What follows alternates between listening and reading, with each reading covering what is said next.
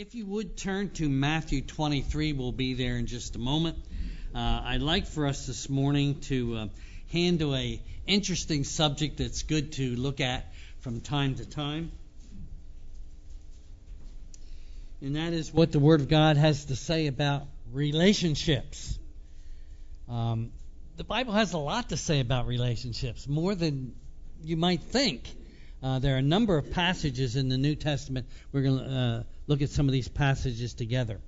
I would say again that the key passage with regards to God's call to us to have good relationships is found in Matthew 22, verses 36 to 40, if you would follow along as I read it. 22:36. A scribe, an expert in the Old Testament law, said, "Teacher, which is the great commandment in the law?" And Jesus said, "You shall love the Lord your God with all your heart, with all your soul, with all your mind. This is the first and great commandment. And the second is like it. You shall love your neighbor as yourself. On these two commandments hang all the law and the prophets." What Jesus was saying is the whole Old Testament can be summarized in these two verses. Love the Lord and love others. Now, this is beautiful to see. And when we see that the Word of God again says that we are to love our Lord, well, that's the most important relationship, right, that we have. So I looked at it and I said, well, how's my love for the Lord? Me. Is my love for the Lord what it should be? Do I love the Lord more than all others? The psalmist said, and he used this phrase, "My soul follows hard after God." And the writer A.W. Tozer, he looked at that verse and he said, well, that's certainly not true of me. My soul doesn't follow hard after God. I love the Lord, but do I really love Him like I should? And it spurred him on to write a book on the attributes of God and the importance of having a relationship with God. And one of the beautiful things this morning is that we can say, as we're here this morning, I do love the Lord, and my love for the Lord is growing, and I want to allow nothing to interfere. Remember, the Lord said, you shall have no other gods before me. And we do need to be careful. We really need to be careful that we don't allow anything or any person or any opportunities to come before our love for the Lord. You shall love the Lord your God with all your heart. And then, of course, the loving others as ourselves. This is very, very important and very significant. Now, I believe in the New Testament, in that passage which we read this morning from Romans chapter 12, we have another key verse with regards to our responsibility with regards to loving others, and that's Ephesians, not only the Romans 12 passage, but Ephesians 4:32, which says, "And be kind to one another, tender-hearted, forgiving one another, even as God in Christ has forgiven you." Now, along the way this morning, what I'm going to talk about is the three key words that you want to remember, because we're going to go through and we're going to look at these one another phrases. And there could be as high as 30 of them in the New Testament. But I think if you'll think of three, it'll really help us to be having good relationships with others when we realize that the Lord says, here's how you do it. And we're going to look at these. Do some of you use the Daily Bread devotional for your daily devotions?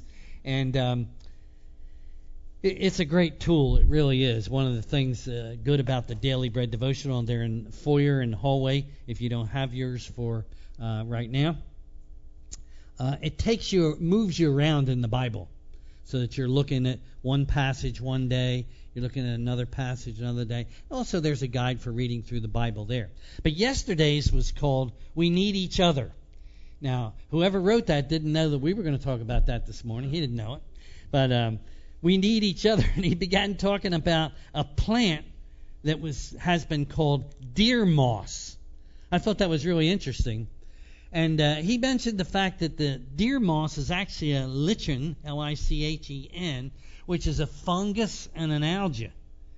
and they grow together, both organisms, and they benefit each other.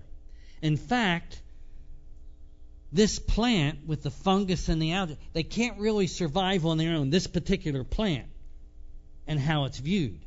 They can't survive with being together. And it's kind of an illustration of human relationships. We need each other to flourish in the body of Christ.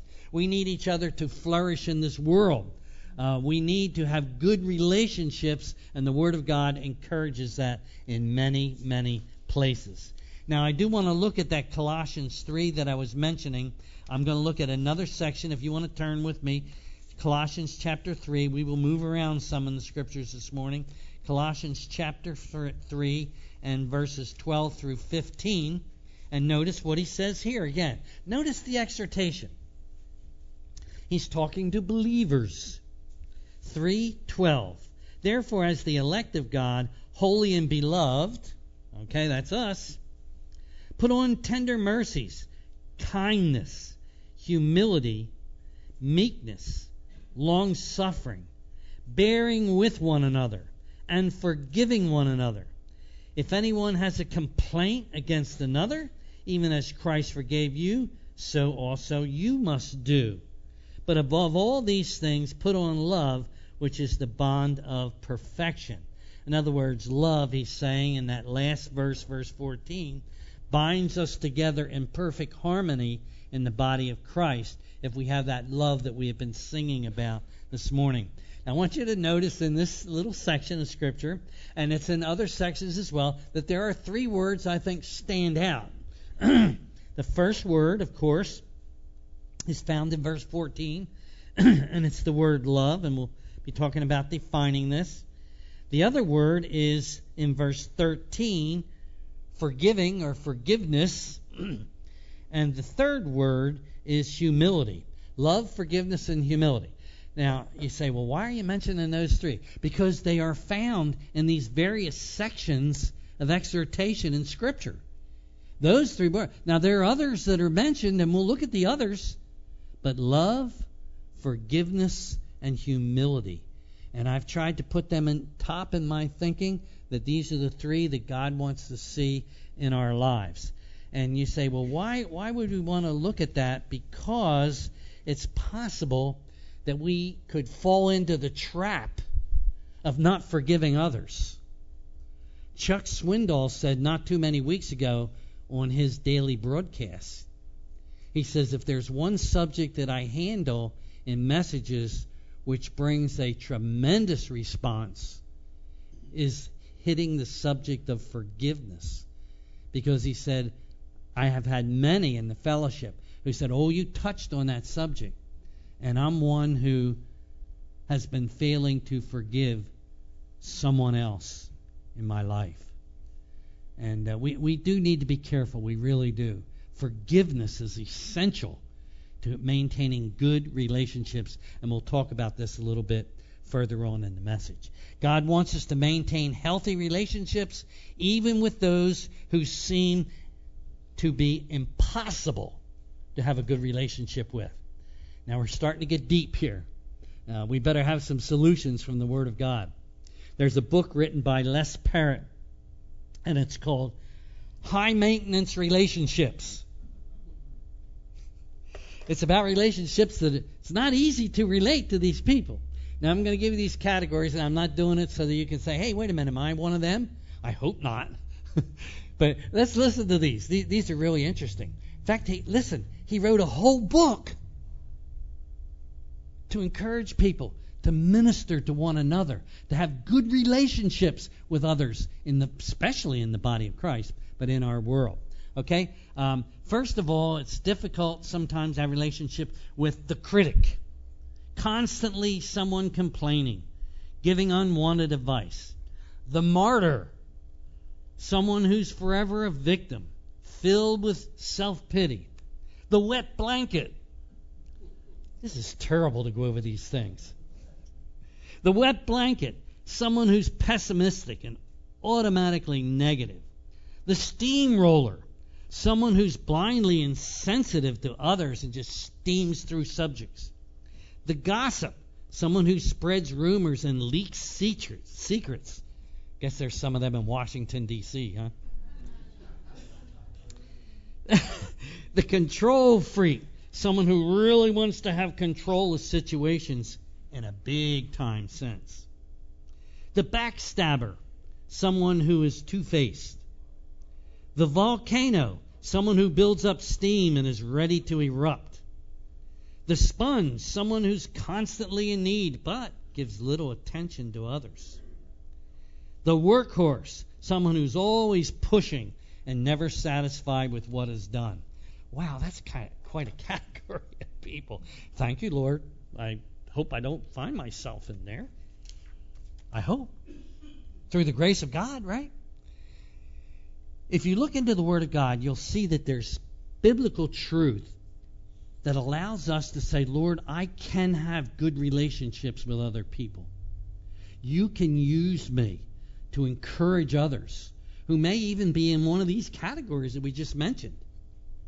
One of the most important indicators of the joy that we have in the Christian life and the quality of life that we have comes from answering this basic question: who am I? Very important. And the idea is, I can relate well to others because of my position as a child of God. You know, you've probably heard this before. The Lord never asks us to do anything that He doesn't and is not willing to give us the power and enablement to do it. God wants us to have good relationship with others. John 1:12, but as many as received Him, to them He gives the right to become the children of God. So this morning, we who know Jesus Christ as Lord and Savior, we're children of God. 1 John 3:1 says this. Boy, John took this a step farther when he said, see what great love the Father has bestowed on us, that we should be called the children of God, and that is what we are. Isn't that neat to know? That you're a child of God, you belong to Him, and there's all kinds of ramifications of this. You're loved, you're cared for, He's watching over you, you're protected, and He gives you the enablement to live with others in a good relationship. He really does. In fact, Romans 8:7, the Apostle Paul said, it's 17, I'm sorry, if we are children, then we're heirs of God and joint heirs with Jesus Christ. You and I as believers, we're very much so valued by the Lord because we are His children. Now, as a believer in the Lord Jesus Christ, this is truth that you know, but the reminder is important because it's going to help us in our relationship with others. As a believer in Jesus Christ, you are the temple of God's dwelling. The Lord lives within you. Wherever you go, you take God with you. 1 Corinthians chapter 3, verse 16, do you not know that you are the temple of God and the Spirit of God lives within you? And because that is true, God gives us the responsibility, because God has been pleased to not only save us from our sins, promise to take us to heaven, but He comes to live within us. And that's beautiful to understand. And in light of that, in light of the fact that He lives within us, He wants us to take care of our minds, our bodies, and our spirits. Now, I'm going to mention a phrase which some people say, wow, is that a good phrase to use? It really is. Listen, self-care. Does God want us to take care of ourselves? If we're the temple of the Holy Spirit, doesn't He want us to take care of our bodies? Doesn't He want us to take care of our minds? Doesn't He want us to take care of our relationships? You know the answer to that. In fact, taking good care of yourself is one of the best things you can do. Don't miss this now. You take care of yourself, your body. You take care of yourself, your mind and thinking. You watch out for your own needs. That's a relationship. You relate to yourself before God. You take care of yourself. You take care of yourself so that you can do for your family, friends, and others what God wants you to do. If you neglect yourself, how are you going to take good care of your spouse, your children, your grandchildren, friends? You see the point of that? In fact, this point is brought out, and I barely got into the book, but it's called The DNA of Relationships by Gary Smalley. And his point is, we need as believers to take care of our own spiritual lives, to take care of our bodies because we're temples of the Holy Spirit. I think that's been well said. Probably one of the great examples of this in the everyday activity of our society is when a person gets on a plane and the stewardess says, if there's some trouble and you have to put your seatbelts back on, if there's some turbulence, put your seatbelt on first and then on your child or somebody who's with you. Get the point? I think that's a good illustration. It really is. So we are those who are the temple of the Holy Spirit. There's many verses in the Bible that encourage us as believers to take care of ourselves. In fact, one that I learned many years ago, 1 Timothy 4:16, the Apostle Paul says to Timothy, take heed to yourself and to the doctrine, and continue in them, for in so doing you will save both yourselves and those who hear you. What's he telling Timothy? He says, take heed to yourself. Not just the Word of God, not just your studying the Word of God to share it with others. Take care of yourself. Timothy, make sure you're right before God. Make sure your heart is right in relationship to others. And we who share the Word of God, we have tremendous responsibility to make sure our hearts are right before the Lord. Also, as believers, we're members of the body of Christ, and it's interesting how the Lord keeps moving in relationship to reminding us to have good relationships. Wait to hear this one. We know we're members of the body of Christ. 1 Corinthians 12:27, the New Living Translation takes it this way. Now, all of you together are Christ's body. He's the head of the church. We are the body of Christ. And each of you is a separate and necessary part of it. Necessary. You see, sometimes even Christians get to the place where they think, well, the church doesn't need me. Others don't need me. And you know what the right answer to that is? Yes, they do. Absolutely, yes, they do. We need one another in the family of God. Very important. Vitally important. And then also because of our position in Christ, because of our identity in Christ, which we always need to keep in mind. I remember when someone asks you, who are you? Do you remember the vice president when he was just coming into office? He was asked, who are you? And he said, well, first of all, I'm a Christian. Remember he said that? I thought, yes, we need to hear that more, don't we? First, I'm a Christian. We need to hear it. First, we're children of God. That's who we are. And because we're children of God, we can focus on building up others in the faith. We can encourage others in the family of God. See, the point is, relationships can bring us more joy than anything else in life. But at the same time, relationships can bring great pain into our lives. And when relationships are doing well, they bring us support, affirmation, and companionship. But when relationships are not going well, it seems like it affects many, many other areas of life. We want our relationships to go well. We really do. When considering the subject of relationships, you can rightly say, what does the Word of God say? I can't see that clock anymore back there. Is that right? He said, I'm 5 after right now. Is that right? See why I can't see the clock? Because that's what I think it says.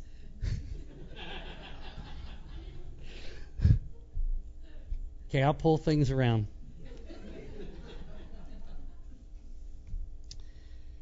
We answer questions like, what does it mean to love others? How does humility or lack of humility affect my relationships? What does it mean to have respect of persons? How can I truly forgive others? All these things are very necessary as we think of the subject of relationships.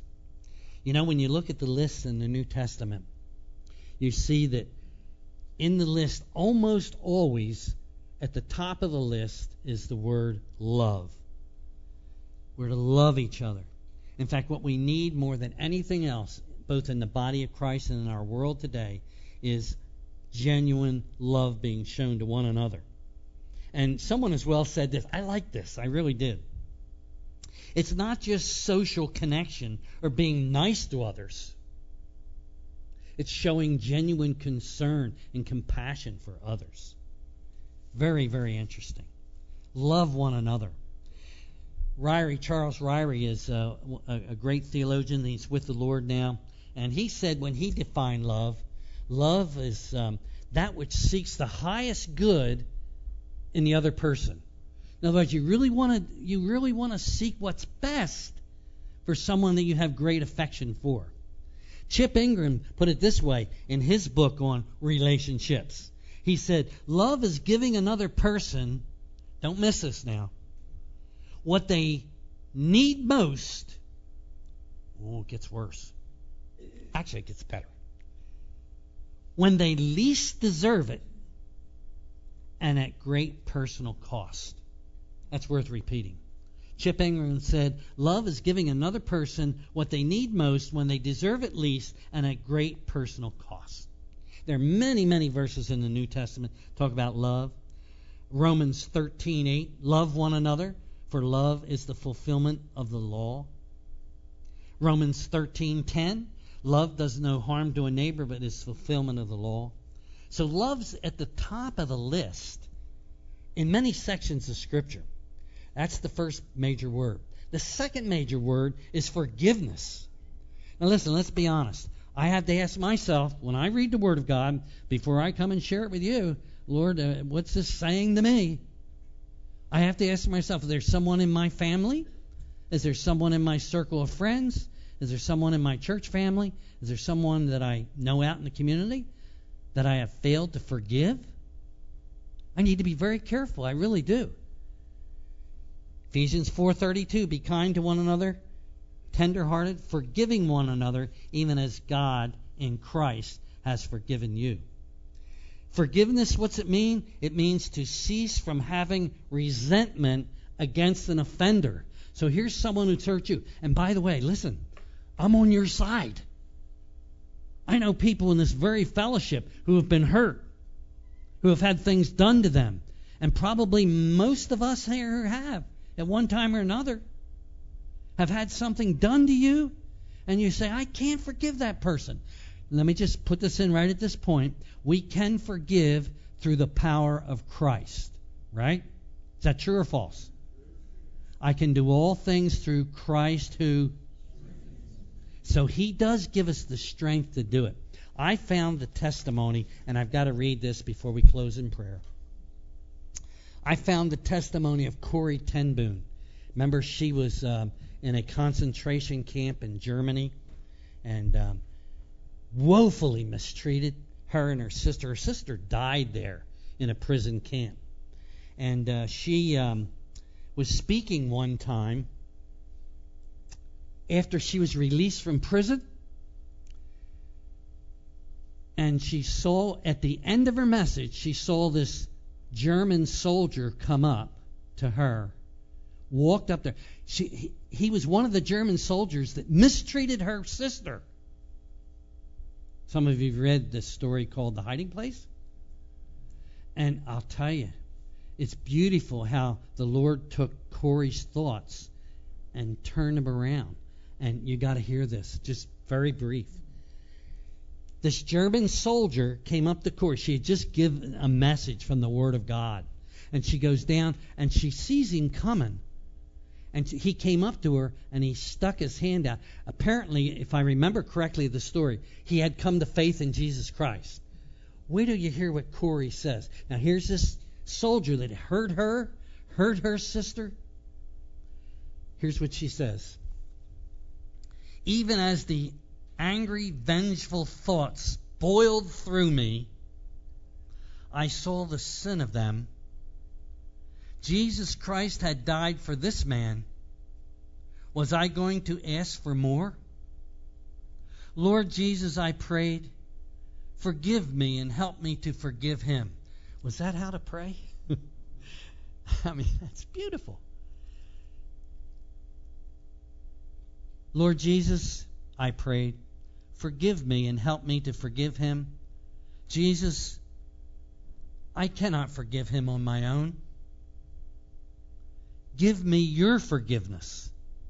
And so I discovered that it is not on our forgiveness anymore than on our goodness that the world's healing hinges. But it's on his forgiveness and goodness. When the Lord tells us to love our enemies, he gives us, along with the command, the love itself. Wow. That's powerful. It really is. That's a real example of someone who had every reason from the human standpoint to hate that German soldier. But she said when he first appeared, there was that struggle. But when she said, Lord, I need your help, God gave it. Let's close in prayer.